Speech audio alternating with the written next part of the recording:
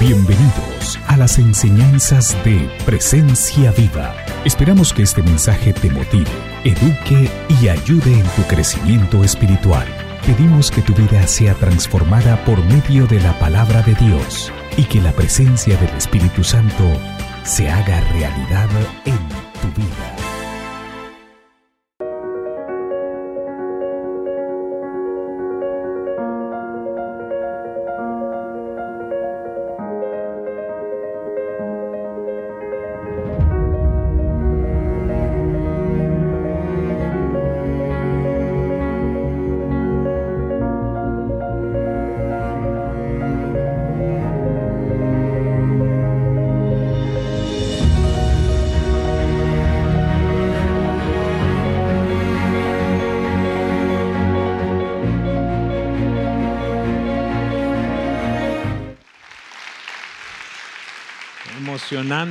Emocionante lo que Dios va a estar haciendo en estas semanas por venir. 85 personas nos dijeron que definitivamente no es Bill Gates, ni Elon Musk, ni el rey Carlos III la persona más importante, sino que hay otra persona más importante. Y a 21 personas lo que más le gusta es estar con su cónyuge, a 16 con sus hijos, a 11 con sus padres, a 5 con sus amigos, a 11 consigo mismo. Yo creo que yo hubiera puesto ese seguramente. Y 30 dijeron que otra persona interesante. ¿Por qué se caracteriza la persona más importante? Porque disfruto estar con ella. 39 personas nos dijeron eso. Porque me ama. 6 personas. Y otras personas dijeron porque determina mi estabilidad.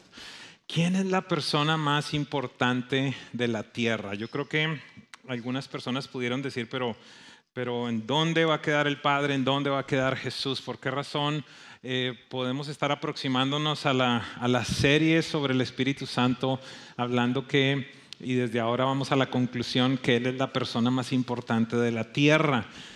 Pues quiero pedirle que el día de hoy me permita tratar de compartir lo que la Biblia nos dice y va a ser imposible para mí separar esta enseñanza de las experiencias que he tenido, de la realidad por la cual vivo y sobre todas las cosas de mi vivencia diaria. Esta serie verdaderamente puede llevarnos a una dimensión totalmente diferente en absolutamente todas las áreas de nuestra vida. Por alguna razón, tradicionalmente las personas cuando piensan en el Espíritu Santo o en el mismo Dios, pareciera que lo dejan para el ámbito de la iglesia, para el ámbito de comillas, de lo espiritual. Pero quiero decirle algo, el Espíritu de Dios desea, es su anhelo, estar absolutamente en todas las áreas de nuestra vida, involucrarse absolutamente en todo. Y mi anhelo, lo que he entendido de parte precisamente de Él, es ir en un transitar en el cual podamos conocer y comprender de mejor manera cómo verdaderamente nosotros podemos establecer una relación con el Espíritu Santo. No puedo empezar esta serie sin realizar una aclaración que para mí es bastante importante. Y yo considero que esta aclaración es trascendental porque a mi manera de ver ha sido un error que posiblemente estoy seguro que no ha sido intencional de parte del liderazgo de la iglesia, que ha sido simplemente la manera como han podido de alguna forma identificar al Espíritu de Dios, pero que de alguna manera nos trae confusión y nos va a traer una conclusión que no es correcta respecto al Espíritu Santo y desde ahora se la voy a decir. ¿De qué estoy hablando? ¿Cuál me parece que es el error? ¿Cuál me parece que es la posible confusión? Es llamar al Espíritu Santo la tercera persona de la Trinidad. ¿Cuántos han escuchado ese término? Levanten su manito. Bastante, la gran mayoría de ustedes. Entonces, muchos predicadores, muchos maestros de la palabra, de nuevo, creo yo, sin una mala intención, en el instante en el que van a hablar del Espíritu Santo nos dicen, Él es la tercera persona de la Trinidad y hay mucho de realidad en esa declaración, en el hecho de que la llaman una persona, Pero quiero plantearle lo siguiente. Es más, esto lo comprobé. Hace unos minutos antes de entrar acá, le pregunté a una de las personas más apasionadas que conozco por el fútbol. Es ese tipo de persona que se levanta de la silla y grita cuando hacen una falta en contra de uno de los atacantes de su equipo.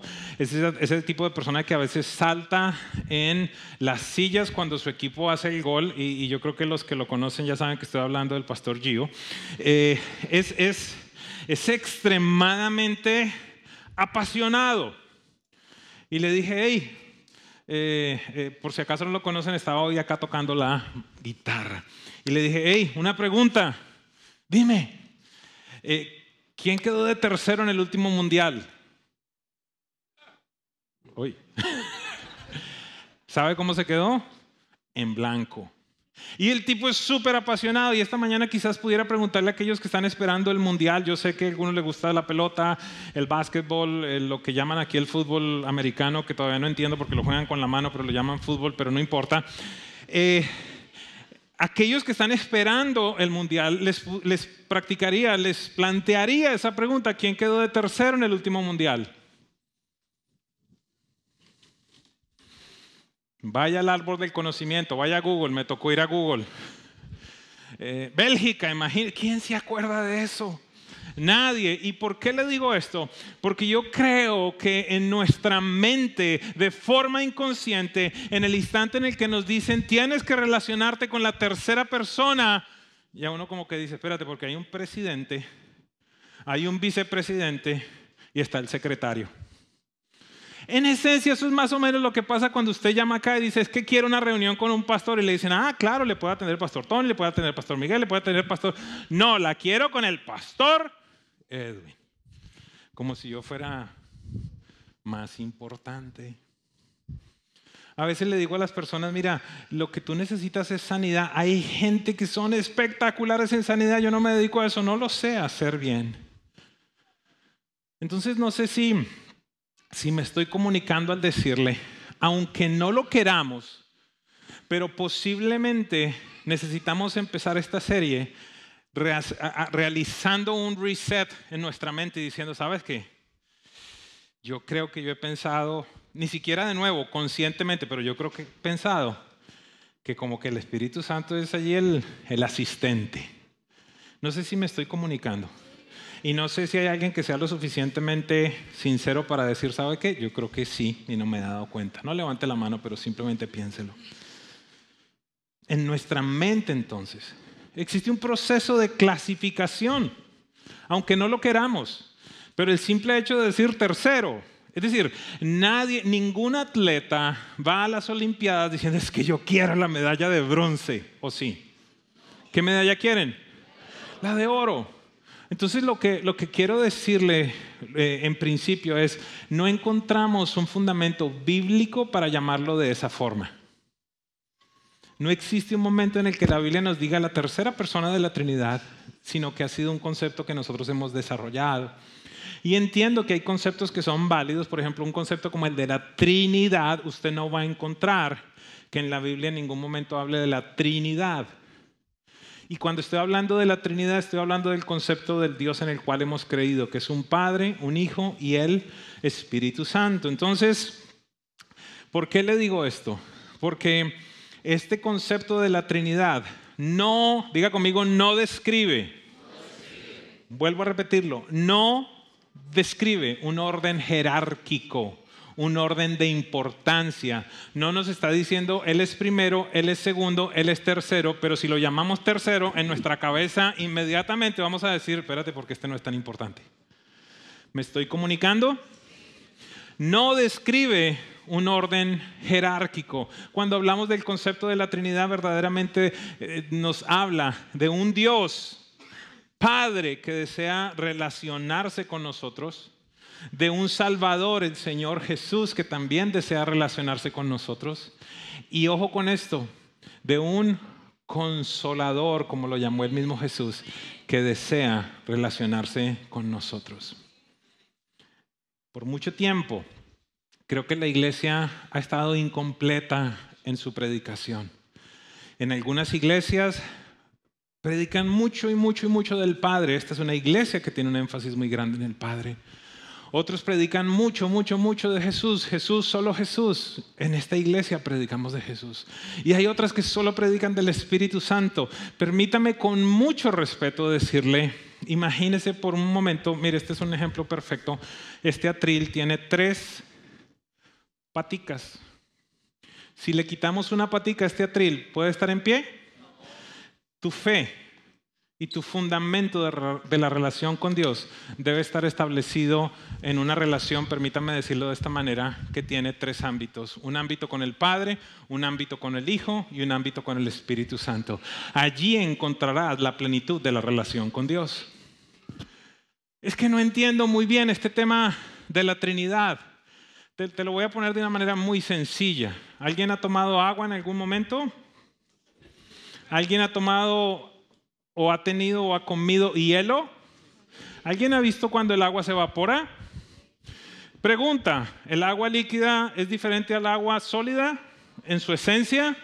Exactamente lo mismo. ¿Y el agua sólida con el agua que se evapora con el vapor de agua es diferente? Son 3 manifestaciones diferentes, siendo exactamente, en el caso del agua, el mismo elemento.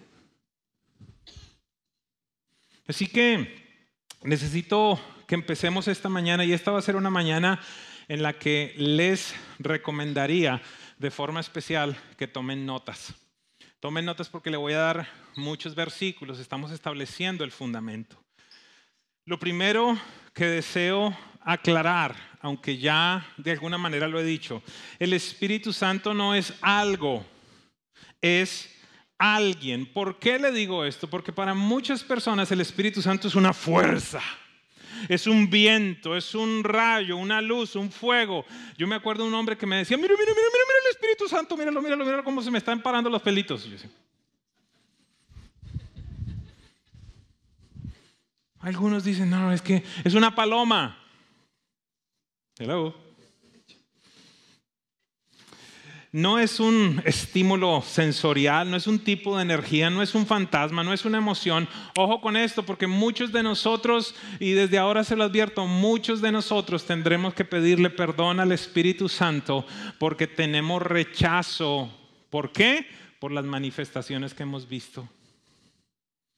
Porque algunas veces hemos visto cosas que no entendemos y decimos, ¿sabes qué? Eso no me gusta, me incomoda.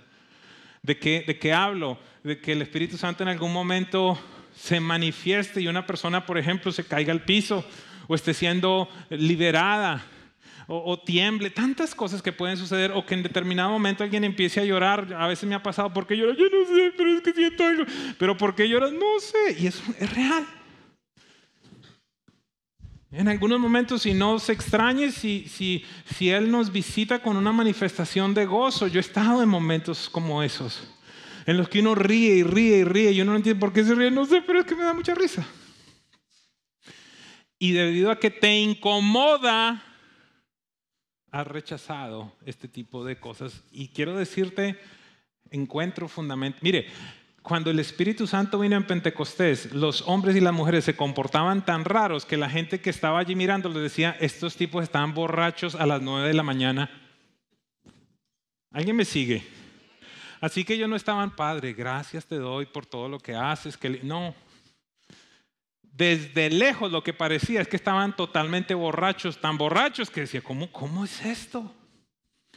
Entonces, de nuevo, no es un algo, es alguien, pero se manifiesta, y cuando se manifiesta pasan cosas, no siempre cuando Él desea, pero pasan cosas extrañas, como por ejemplo en Hechos capítulo 2, y esto es lo que usted tiene que apuntar. Hechos capítulo 2, versículo 2 dice que cuando descendió el Espíritu Santo, se le aparecieron a las personas que estaban allí reunidas orando unas lenguas de fuego sobre su cabeza. Imagínense eso, que yo esté acá orando y usted mire el pastor, ¿qué le pasó? Un día estoy predicando en Canadá, una persona me toma una foto, después me la muestra, y alrededor de mi figura yo estaba envuelto en una columna de fuego. Tengo la foto y yo decía, ¿qué es esto? Y me decía ella, yo la tomé varias veces y siempre salía igual. ¿Cómo lo explico?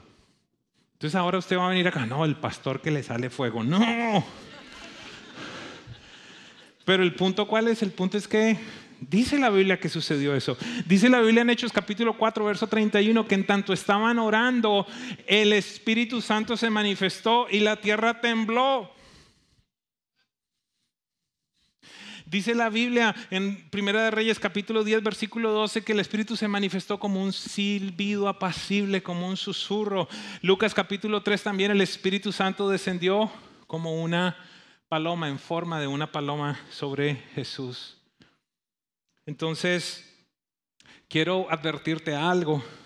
Esta es una serie en la cual no tan solo vas a necesitar tu intelecto, sino que vas a tener que operar en tu espíritu. ¿A qué me refiero? Primera de Corintios 2:14 dice: el que no tiene el espíritu no acepta lo que procede del Espíritu de Dios, pues para él es locura. ¿Por qué razón? Porque no puede entenderlo, porque hay que discernirlo, comprenderlo espiritualmente. ¿A dónde voy con esto? Me he reunido con algunas personas y en determinado me dices que es que yo no he aprendido a hablar en lenguas. Le tengo que contestar, uno no aprende, uno lo recibe. Pero ¿cómo me va a decir que usted impuso la mano y la persona se desmayó? ¿Qué fue lo que pasó? Explíquemelo. Necesito comprenderlo. ¿Cómo le voy a explicar algo que la Biblia dice que se tiene que comprender espiritualmente? Porque para el hombre natural son locura. Entonces, le pido al Espíritu de Dios precisamente que nos lleve a una dimensión totalmente nueva, en la cual desde ahora les advierto o les hago una aclaración para que no se preocupe. El énfasis de esta casa no son las manifestaciones. Es decir, yo no soy tan ungido o tan poco ungido si se cae o no se cae la gente. Esa no es la medida. La medida es qué está haciendo Él en el corazón de la gente. Yo he tenido gente que se cae, se levanta y no le pasa nada. Siguen tomando, maltratando a la mujer, robando, haciendo lo mismo. Entonces no sé qué fue lo que pasó. Pero también he tenido casos. Recuerdo una niña en Bogotá, oré por ella.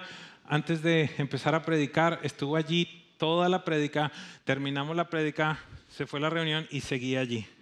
Después ella me mandó una carta en la que me dice cómo en tanto estaba allí, el Espíritu de Dios la llevó al cielo y empieza a describirme cosas que solamente los teólogos conocen.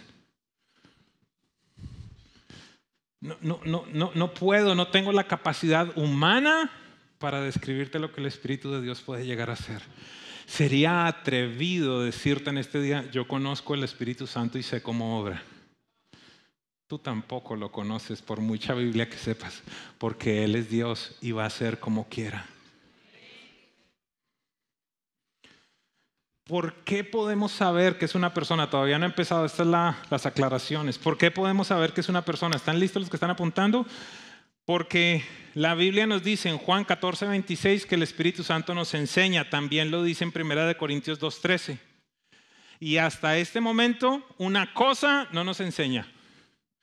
También lo podemos saber porque la Biblia dice en Hechos 1:2, en Romanos 8:14 y en Hechos 16:6 que el Espíritu Santo dirige a los hijos de Dios, les habla, les comunica y les dice qué tienen que hacer.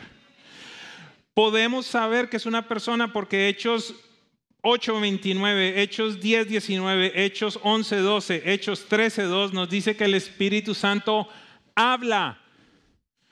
Hasta este momento no he tenido conversación con un púlpito, pero sí con personas. Este es fenomenal, uno de los versículos que más me gusta, Hechos capítulo 15, verso 28, dicen los apóstoles, escuche, dice que se reúne el concilio de los apóstoles y ellos concluyen y dicen, porque nos pareció bien al Espíritu Santo y a nosotros no imponerles otra carga más que, y sigue describiendo. Empresario, en tu junta directiva, ¿hay una mesa, una silla para el Espíritu de Dios?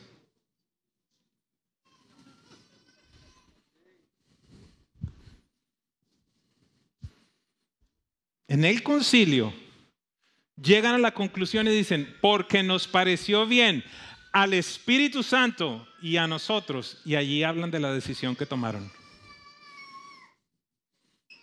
¿Me están siguiendo aquí? El Espíritu Santo toma decisiones.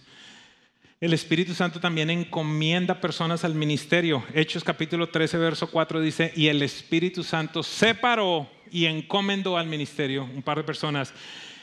Efesios 4:30. Y creo que muchos de nosotros nos podemos identificar. La palabra de Dios nos dice, no entristezcan al Espíritu Santo. Es una persona. Punto número 2. Punto número 1, hago énfasis. ¿El Espíritu Santo es una cosa? Es una persona. Número 2, súper importante. Estamos en el fundamento y estamos tratando de crecer para llegar a la conclusión. ¿Por qué razón, comillas, somos tan atrevidos de decir es la persona más importante de la tierra? Punto número 2, el Espíritu Santo es Dios. ¿Por qué razón sabemos que es Dios? Porque tiene atributos divinos, tiene atributos de deidad, tiene atributos que solamente Dios tiene. Por esa razón te digo, no es un fuego, aunque puede aparecer como fuego. No es una tembladera, aunque a veces cuando se aparece la gente tiembla. Es una persona y es Dios. Número 1. Dentro de los atributos divinos le voy a compartir 5 atributos. Le voy a dar simplemente la cita. Número 1, es eterno. Pregunta, si el Espíritu no fuera eterno, ¿sería Dios? No. Porque solamente eterno es el Padre, el Hijo. Y mire lo que dice Hebreos 9:14. Si esto es así, ¿cuánto más la sangre de Cristo, quien por medio del Espíritu eterno se ofreció sin mancha a Dios, purificará nuestra conciencia de las obras que conducen a la muerte, a fin de que sirvamos al Dios viviente? El Espíritu con E mayúscula, eterno. 2, es todopoderoso. Romanos 8:11 dice, y si el Espíritu de aquel que levantó a Jesús de entre los muertos vive en ustedes, el mismo que levantó a Cristo entre los muertos también dará vida a sus cuerpos mortales por medio de su Espíritu que vive en ustedes. Hasta este momento no he visto que una cosa o un ser humano común y corriente tenga en él la capacidad de resucitar a alguien. Esta es una obra de alguien que es todopoderoso. Y vamos a ver, voy a regresar a esta cita un poquitito más adelante para que comprendamos algo muy importante, extremadamente importante. Otra característica que solamente tiene Dios, el Espíritu Santo es dador de vida. Dador de vida. Juan 6:63, Jesús hablando dice, el Espíritu da vida, la carne no vale para nada. Las palabras que yo les he hablado son espíritu y son vida. Jesús habla que es el Espíritu el que da vida. Omnisciencia, siguiente característica número 4. ¿Qué significa eso? Que todo lo sabe. Juan 16:15, todo cuanto tiene el Padre es mío. Por eso les dije que el Espíritu tomará de lo mío y se lo dará a conocer a ustedes. Este es allí, no sé si se acuerdan de, ¿cómo se llamaba? Chespirito era que se llamaba, o que tú y yo estamos locos, Lucas. Porque a veces entramos en esta dinámica. Esta es una dinámica donde está manifiesta la Trinidad. No, es que el Padre me da a mí, pero de lo mío el Padre le da al Espíritu y el Espíritu le da lo mío y yo le doy al otro. Gracias, esa es una revelación importante, el chompiras. El Espíritu Santo no es el chompiras, este es un ejemplo. Algunos muchachos dicen, ¿y quién es el chompiras? Chompy what? Chompiras.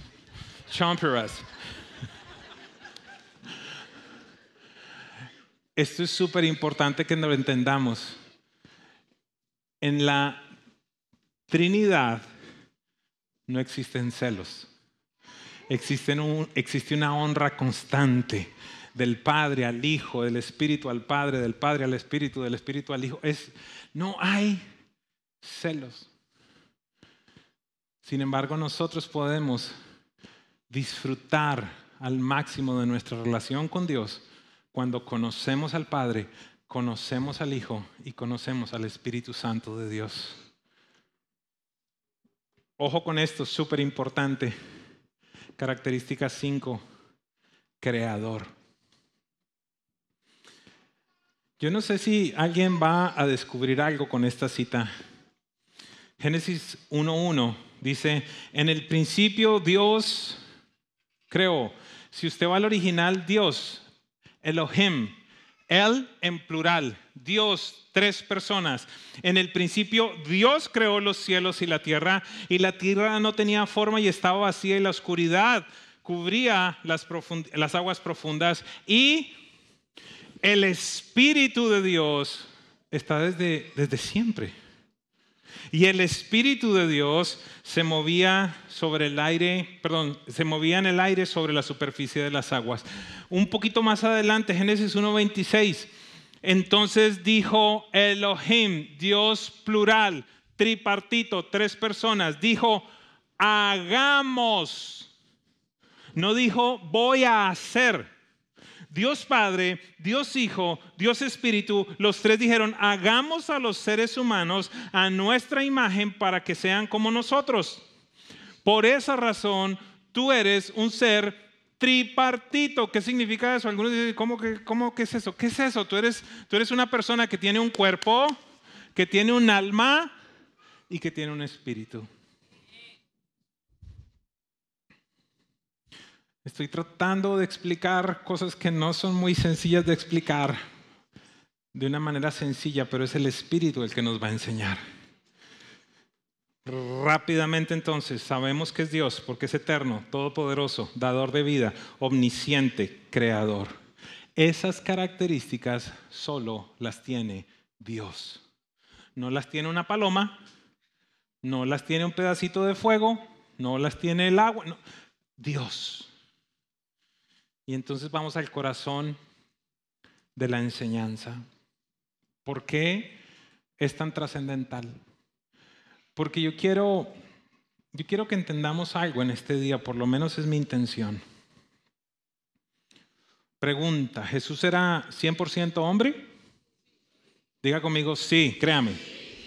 Y por este lado, ¿Jesús era 100% Dios? Eso los teólogos lo llaman la unión hipostática. Es una palabra tremenda de teología.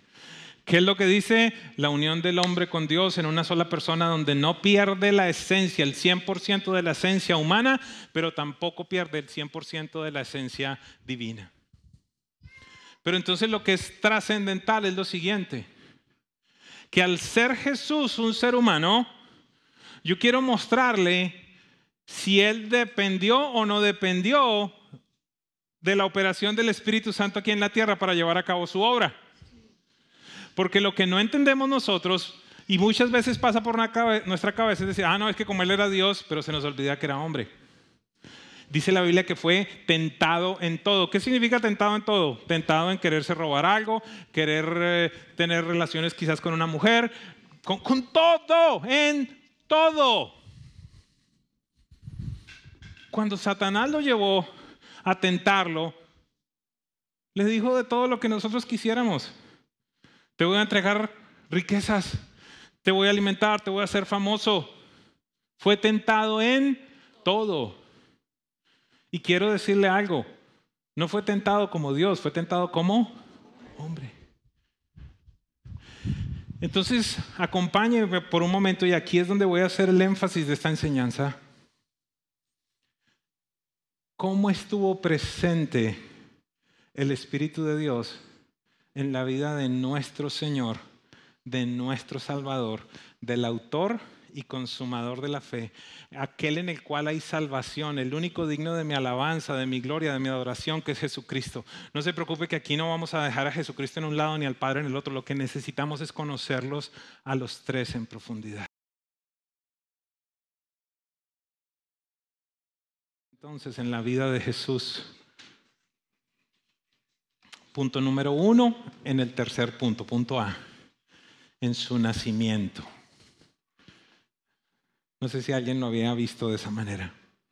Mateo 1:18, Este es el relato de cómo nació Jesús, el Mesías. Su madre María estaba comprometida para casarse con José, pero antes de que la boda se realizara y mientras todavía era virgen, quedó embarazada mediante el poder del Espíritu. Eso solo lo puede hacer Dios. Imagínese usted que venga a su novia y no, es que estoy embarazada. ¿Y de quién? No he estado con nadie. ¿En serio?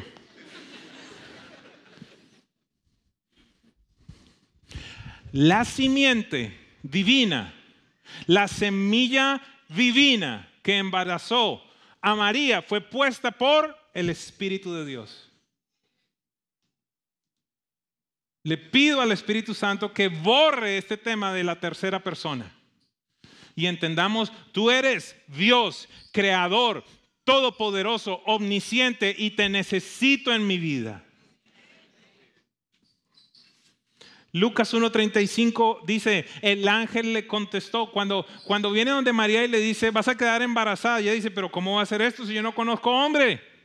Yo no he tenido ninguna relación con un hombre. Mire lo que le responde el ángel. El Espíritu Santo vendrá sobre ti y el poder del Altísimo te cubrirá con su... ¡Wow! Por lo tanto, el bebé que nacerá será santo y será llamado él ¿con H mayúscula o con H minúscula? El Hijo de Dios. En el nacimiento de Jesús, el Espíritu Santo estuvo allí. En sus decisiones, Mateo 4:1. Luego, el Espíritu llevó a Jesús al desierto para que allí lo tentara el diablo. Estos son esos versículos que uno dice, pero ¿cómo así? De ti la Biblia dice, Romanos 8:14, porque todos los que son guiados por el Espíritu de Dios, los tales son hijos de Dios. Dirigió a Jesús. ¿Y cómo se manifestó en su ministerio? Punto C. Hechos 10:38, mire lo que dicen. Pedro predicando dice, y saben que Dios ungió a Jesús de Nazaret con el Espíritu Santo. La pregunta es, espérate, ¿no es que era Dios? Sí, era Dios, pero era hombre. Y en su humanidad, la capacitación que tuvo para no pecar, para hacer milagros, para llevar a cabo esa vida, fue el Espíritu Santo, el mismo que supuestamente tú y yo ya recibimos.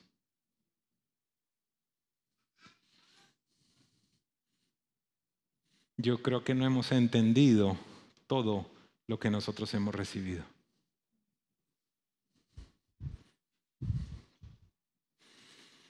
Y saben que Dios ungió a Jesús de Nazaret con el Espíritu Santo y con poder. Después Jesús, antes o después de ser ungido con el Espíritu Santo. ¿Qué dice el versículo? Después de qué? Después de haber sido embestido del cielo con el Espíritu Santo, Jesús anduvo haciendo el bien y sanando a todos los que eran oprimidos por el diablo, porque Dios estaba con él. ¿Qué tanto estuvo en el ministerio de Jesús? Aquí nos dice que antes de empezar su ministerio fue ungido con el Espíritu Santo, Lucas 4:14. Entonces regresó, después de ir al desierto, dice la Biblia, les acabé de leer, y el Espíritu le llevó al desierto para ser tentado por el diablo. Lucas 4 dice a continuación, y entonces regresó del desierto, entonces regresó a Galilea lleno del poder del Espíritu Santo. Y las noticias acerca de él corrieron rápidamente por toda la región. Ojo, el Espíritu lo lleva al desierto para ser tentado. Él sobrepasa, supera todas esas tentaciones y entonces regresa en el poder del Espíritu Santo. No tengas miedo a las tentaciones, porque si las superas por medio del Espíritu Santo, regresarás en el poder del Espíritu Santo.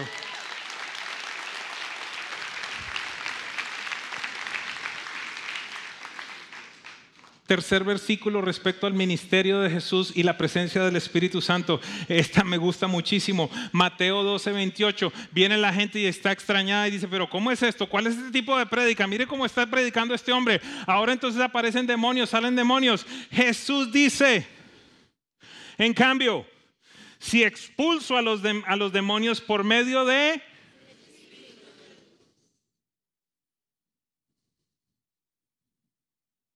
Eso significa que el reino de Dios ha llegado a ustedes.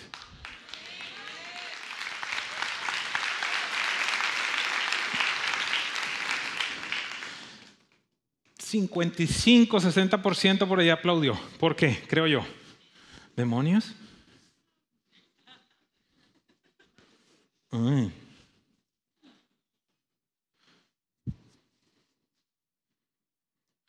¿Cuántos piensan, y aquí sí necesito que levanten sus manos, cuántos piensan que nosotros tenemos que imitar el ministerio de Jesús acá en la tierra? Levante por favor la mano. Hacer lo que Jesús hizo. Te tengo una noticia. Los evangelios están repletos de sanidades, prodigios y liberaciones y enseñanzas.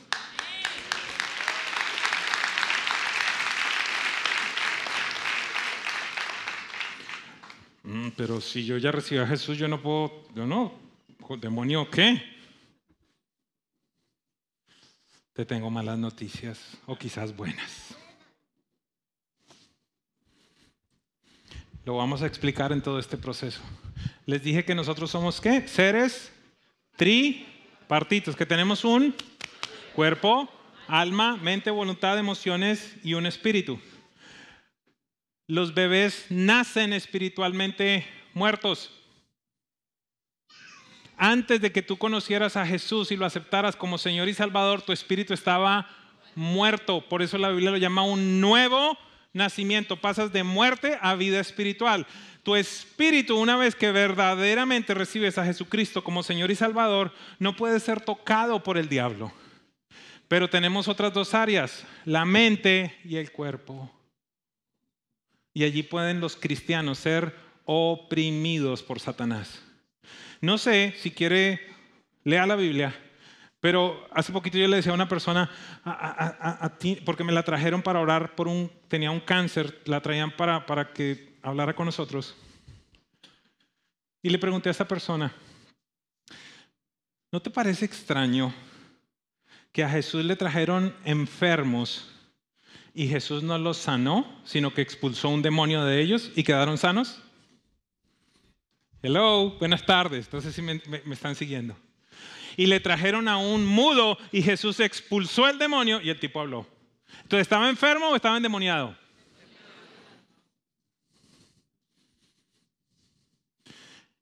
El creyente que no vive una vida consagrada, que no tiene su vida sometida a Jesús, que ha abierto puertas como tradicionalmente se hace. ¿A qué se refiere abrir puertas? Vivir en pecado, tener pecado oculto, ira, resentimiento, rencor, no levanten la mano, envidia, robo, no levanten la mano.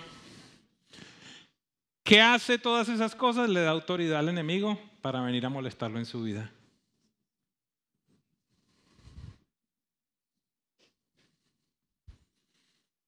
Y Jesús dice aquí, mas si yo, por el Espíritu de Dios, expulso demonios, el reino de los cielos se ha acercado.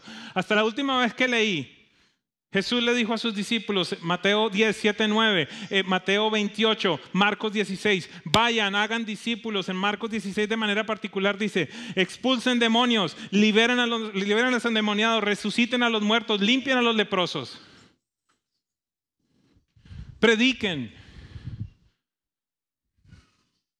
Esto es algo que tiene que estar manifiesto en nuestra vida. No es algo extraño, amada iglesia. Y en la vida de Jesús estuvo. Entonces el Espíritu de Dios estuvo en el nacimiento de Jesús, o en la concepción verdaderamente, en sus decisiones, en su ministerio. Vuelvo al versículo anterior, en su resurrección. Romanos 8:11. Y si el Espíritu de aquel que levantó a Jesús de entre los muertos, el Espíritu de Dios. ¿Cuántos vamos entendiendo la trascendencia e importancia del Espíritu de Dios? ¿por qué razón tú dices que es la persona más importante de la tierra? ¿No le estás quitando el lugar a Jesús? ¿No estás invalidando al Padre? Necesitamos tener una doctrina correcta, iglesia. El Padre está en el cielo y Jesús ascendió al cielo y ya no está en la tierra. Ojo, estuvo en su concepción, en sus decisiones, en el ministerio, en la resurrección. Punto número 5, ocupando el lugar de Jesús. Jesús hablándole a sus discípulos. La próxima semana voy a hablar en profundidad de este versículo. Los discípulos están tristes, desconsolados, confundidos, porque Jesús les está diciendo: voy a morir, me voy a ir, regreso al que me envió. Toda la enseñanza de la próxima semana va a estar fundamentada allí. Y los discípulos estaban desconcertados. Pero entonces allí, Espíritu de Dios, ven a este lugar, por favor, de una manera especial. Entonces allí, Jesús le dice a sus discípulos: yo me voy. Y dice: y yo le pediré al Padre, y Él les dará otro consolador. Voy a estar haciendo énfasis la semana próxima en este versículo. No dice les dará un consolador, les dará otro consolador con C mayúscula o minúscula. Paracletos, el ayudador, el que te acompaña, el consolador. Les dará otro consolador para que los acompañe. Yo me voy, mi tiempo en la tierra ha terminado, regreso al Padre, pero quiero decirles algo: voy a orar al Padre para que les envíe otro consolador que estará con ustedes por siempre.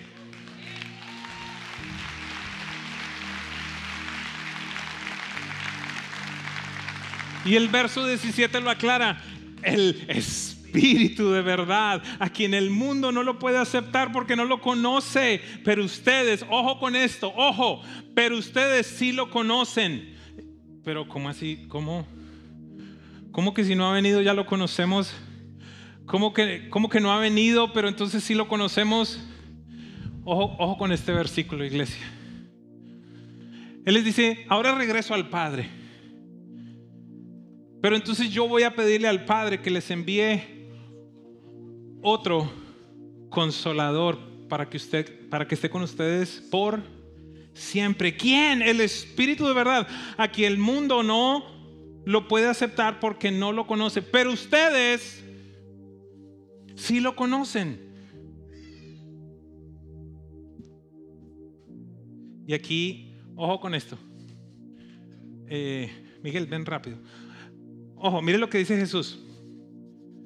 Pero ustedes sí lo conocen. ¿A quién conocen? Ayúdenme aquí. ¿A quién conocen? Al Espíritu Santo. Y ellos están ahí medio confundidos. Dice: ¿cómo que lo conocemos? Y aquí entonces Jesús les aclara: porque vive con ustedes. ¿De quién estaba hablando? De Él mismo. Jesús, mire lo que dice: porque vive con ustedes. Jesús estuvo con ellos, comió con ellos, creo yo que jugó con ellos, liberó gente con ellos, caminó con ellos, cenó con ellos, Pero llegó un momento en que esa dinámica terminaba. Entonces mire, ojo con el versículo: porque vive con ustedes. Estuvo en Galilea, estuvo en Jerusalén, estuvo en un lado, estuvo en el otro, con ustedes. Pero cuando Jesús se vaya, quédate allí, cuando Jesús se vaya, ya no estará con nosotros, sino que dice, el Espíritu entonces vendrá y estará en nosotros. Dios con nosotros, en nosotros.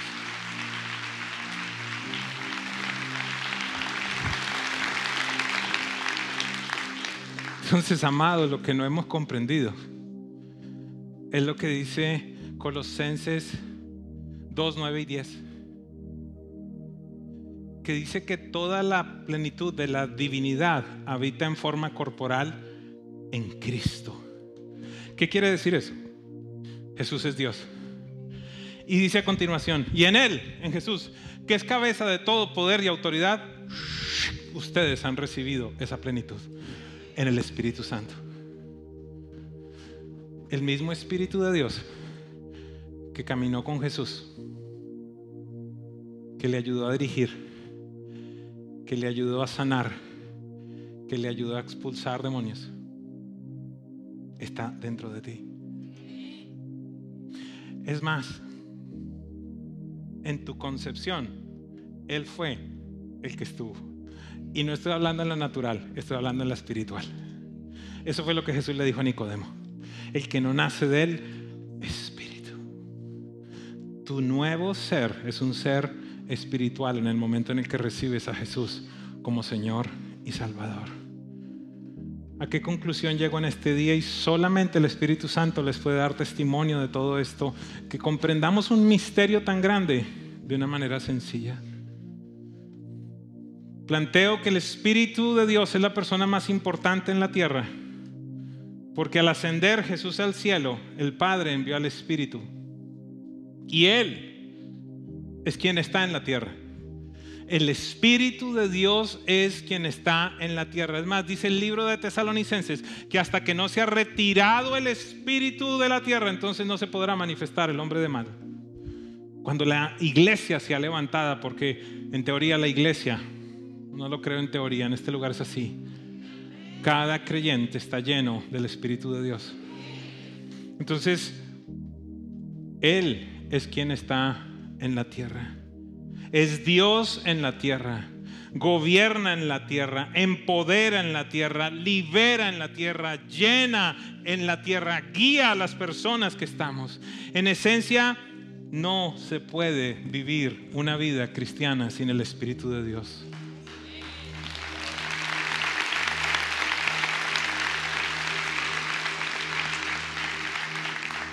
Cierro en este día, iglesia, planteándote una pregunta. Si el Espíritu Santo estuvo tan involucrado en la vida de Jesús, ¿cómo podemos pretender vivir nuestra vida sin que Él esté presente? En este día deseo invitarte a reconocer la deidad del Espíritu Santo. Es decir, en este día entre nosotros posiblemente hay personas que tienen que atender, responder a esta enseñanza y decir, ¿sabes qué? Espíritu de Dios, he escuchado por allí las prédicas por un lado, por el otro, pero hoy llego a entender que tú eres Dios. Hay otras personas que pueden decir, yo como que sabía eso, pero yo necesito que tú te manifiestes en mi vida. Porque alguno puede decir, pero ¿cómo así? Si lo recibí cuando acepté a Jesús, entonces, ¿qué más necesito? Déjame cerrar con este ejemplo. Una cosa es que una persona esté presente en esta reunión y otra cosa totalmente diferente es que se manifieste. Y ya le voy a explicar. Y sé que muchos se van a poner felices. Imagínense que en medio de nosotros está presente un billonario. Un billonario. Alaba con nosotros, adora con nosotros, escucha la prédica con nosotros. Está aquí. Perdón que redunde. ¿Está presente? ¿Me ayudan a contestar? ¿Está presente? Asumamos que esta mañana aquí hay 700 personas, no sé, por allí. ¿Está el billonario presente? Otra cosa es que se levante y diga: pastor, ¿lo puedo interrumpir? Dime. Dios me ha bendecido tanto que quisiera esta mañana regalarle $1 millón a cada persona que vino a la reunión de hoy. Ahí no está presente, ahí se manifiesta. Y algunos dicen: aleluya, yo recibo.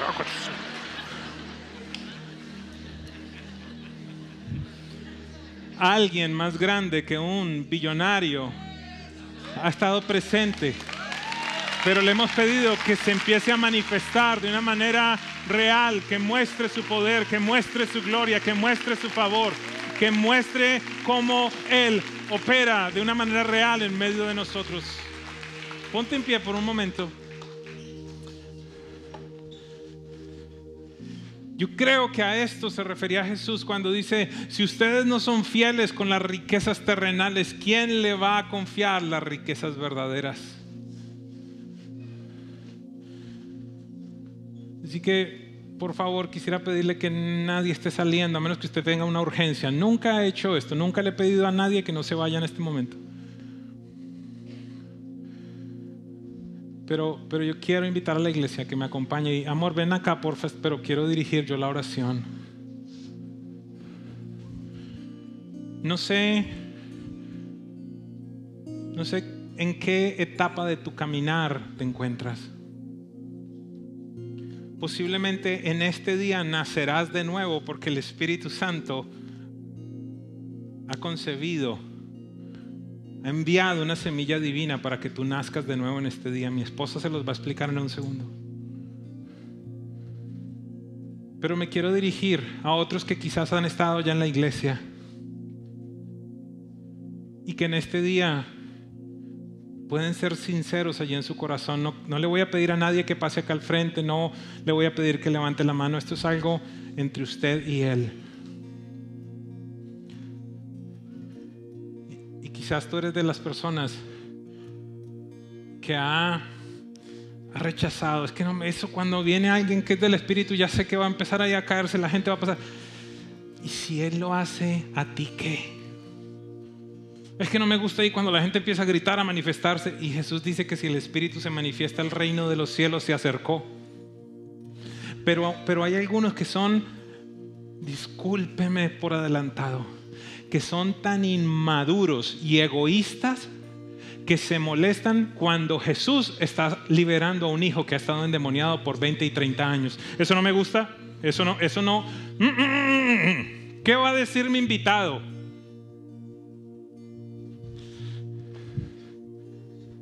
¿Te pareces a los fariseos que vinieron a reclamarle a Jesús que había sanado a una mujer un sábado? Igualito eres. Y Jesús les dice: no, espérenme porque no le estoy entendiendo. ¿Cuántos de ustedes desatan a su burro o a su vaca el sábado para llevarla a tomar agua? Y el Hijo del Hombre, que ha venido a desatar a esta mujer que Satanás la tuvo oprimida por 38 años, creo que eran, ¿les molesta eso? Es decir, que ustedes prefieren darle de beber al burro o a la vaca y no presenciar una liberación. Así hay algunos en medio de nosotros. Pero el hombre natural no concibe, no puede entender las cosas del Espíritu, porque se han de entender, discernir espiritualmente, porque para el hombre natural son locura.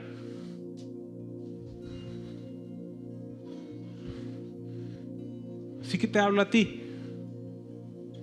que quizás este tipo de cosas no me gusta, pero quiero decirte algo.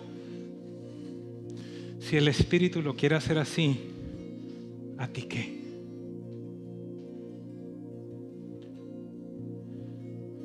Y le quiero hablar a las personas que en este día pueden decir: hoy yo quiero reconocer que el Espíritu Santo es Dios y quiero pedirle que venga a mi vida, que se manifieste. Sé que lo recibí, ahora estoy entendiendo que lo recibí, pero yo necesito esa manifestación, necesito esos, comillas, beneficios, ser guiado, ser empoderado, que me ayude a decidir, que me ayude en mi negocio, que me ayude a criar mis hijos. Así que, iglesia, por favor, cierra tus ojos por un momento. Quisiera invitarte que tengas un momento allí para orar. Cada uno de nosotros tiene un caso particular. Háblale, dile. Quizás algunos de ustedes tienen que pedirle perdón, decirle, ¿sabes qué? Perdón porque me he burlado. Me he burlado de las personas cuando están hablando en ese lenguaje que yo no comprendo.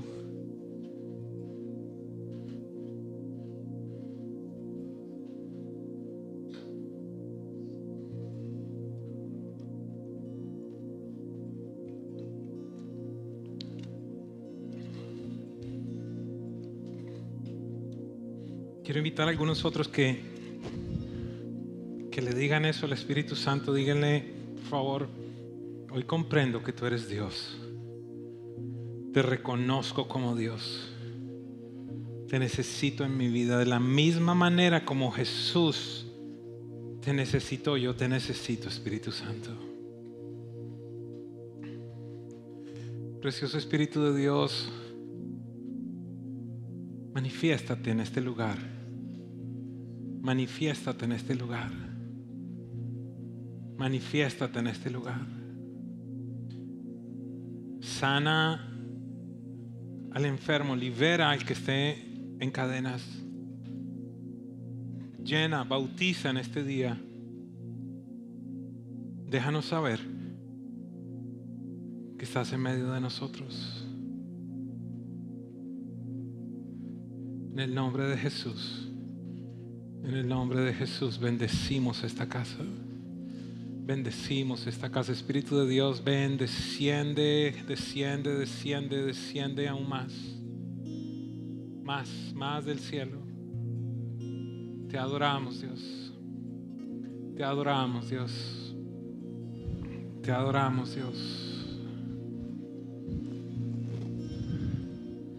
Si estás aquí o estás online y nunca has abierto tu corazón a Jesús, no tienes memoria, no tienes conciencia de haber hecho una declaración pública, que has abierto tu boca y que has confesado que le invitas a Él a tu corazón, yo quiero en esta tarde, junto con aquellos que un día lo hicimos,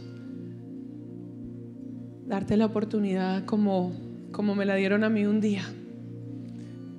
El Espíritu Santo de Dios te trajo hasta este lugar, te conectó con nosotros. No estás aquí por casualidad. Ninguno está aquí en este lugar por casualidad.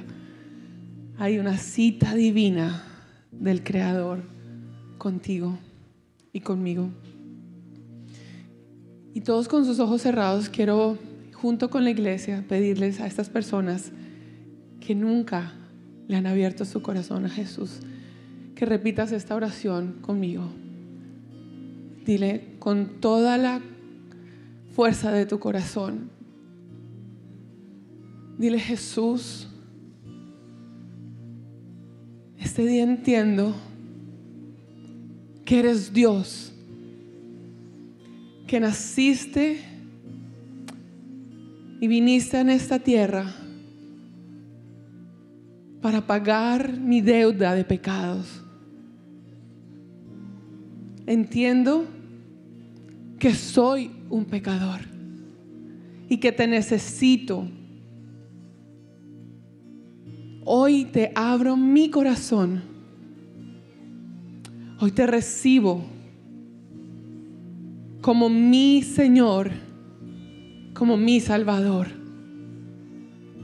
A partir de este día, mi nombre está escrito en el libro de la vida.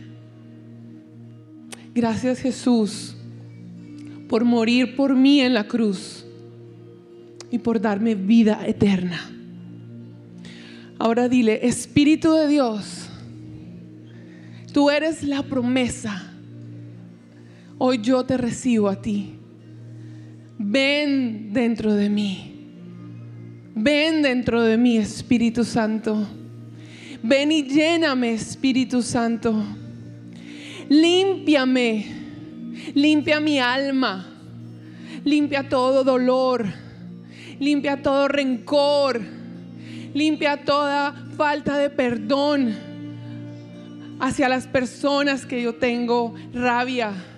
Limpia toda área de mi corazón que tiene veneno. Dile: limpia mi cuerpo. Límpiame de toda enfermedad. Límpiame de todo diagnóstico.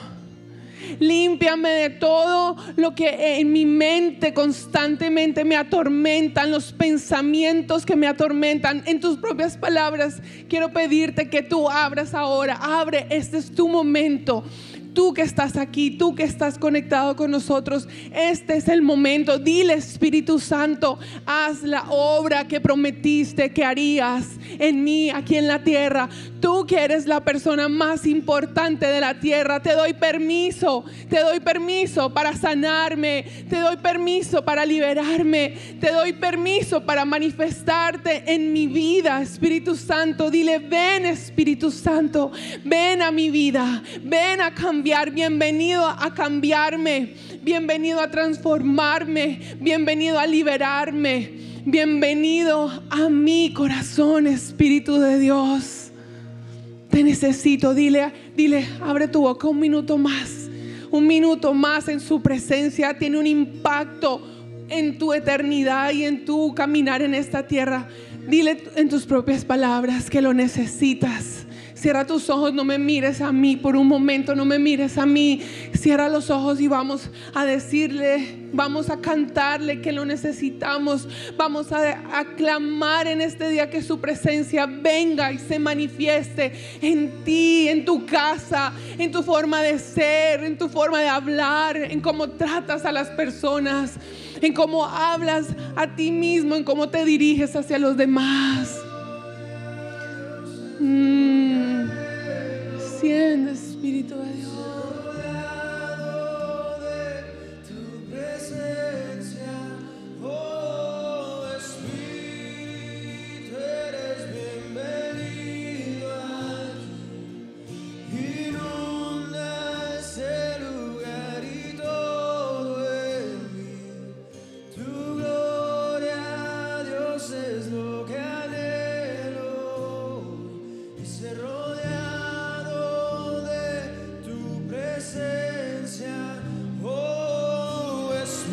Vamos a cantar, la iglesia.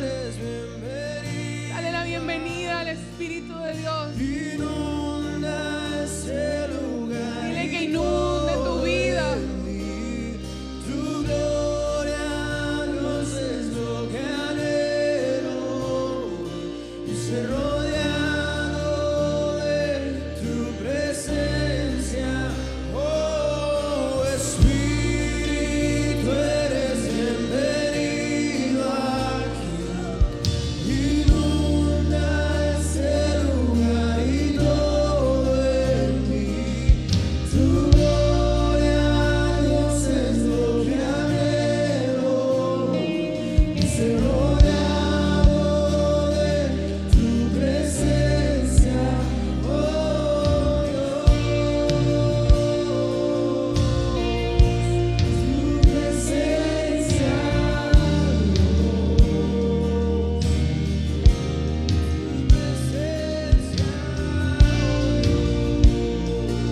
tu presencia,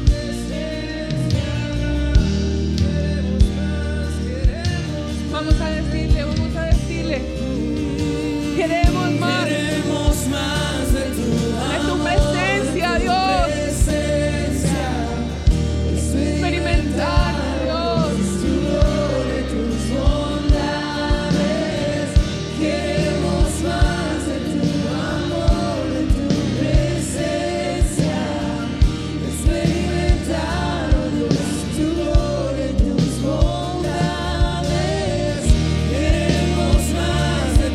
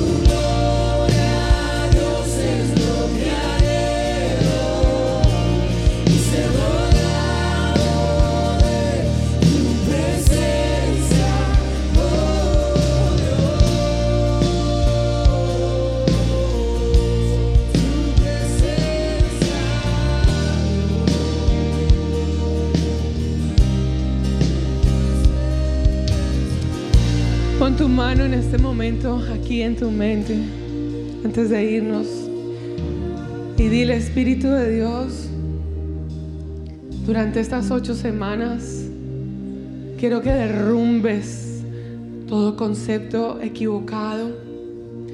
Quiero que derrumbes toda mentira que he creído de ti y pon en mi espíritu de tu espíritu. Te doy permiso, Espíritu de Dios, para que obres en mí. Amén. Amén. ¿Qué tal si le damos un fuerte aplauso a Él, a nuestro precioso Espíritu Santo, la persona más importante de la tierra? Después de la persona más importante de la tierra en esta iglesia, nuestras visitas son las personas más importantes en esta casa. Así que si tú estás aquí por primera vez, si viniste, si hiciste esa oración por primera vez, te invitamos a que salgas al lobby. Queremos conocerte. Pasa por nuestro centro de información y déjanos saber que hoy tomaste la decisión de recibir a Jesucristo como tu Señor y Salvador. Les amamos, Presencia Viva. Que Dios les bendiga, que Dios les guarde, que tengan una semana súper, hiper poderosa. Les amamos. Nos vemos el otro domingo. Dios les guarde. Y ustedes allá con nosotros conectados. Ha sido un comienzo de serie espectacular. Dios se glorificó en esta casa y es nuestro anhelo, nuestra oración, que haya sido igualmente allá contigo en tu hogar. Prepárate porque serán 8 semanas maravillosas, poderosas, donde veremos la gloria de Él manifestándose en nosotros. Así que te bendecimos en este día. Gracias porque eres parte de nuestra casa, eres parte de nuestra iglesia online. Que el Espíritu de Dios se manifieste en tu vida, en tu casa, en tu familia y en todo lo que te rodea. Nos vemos el otro domingo. Dios les guarde. Si este mensaje ha edificado tu vida, escríbenos a info@presenciaviva.com o te invitamos a visitar nuestra página web www.presenciaviva.com. Hasta la próxima.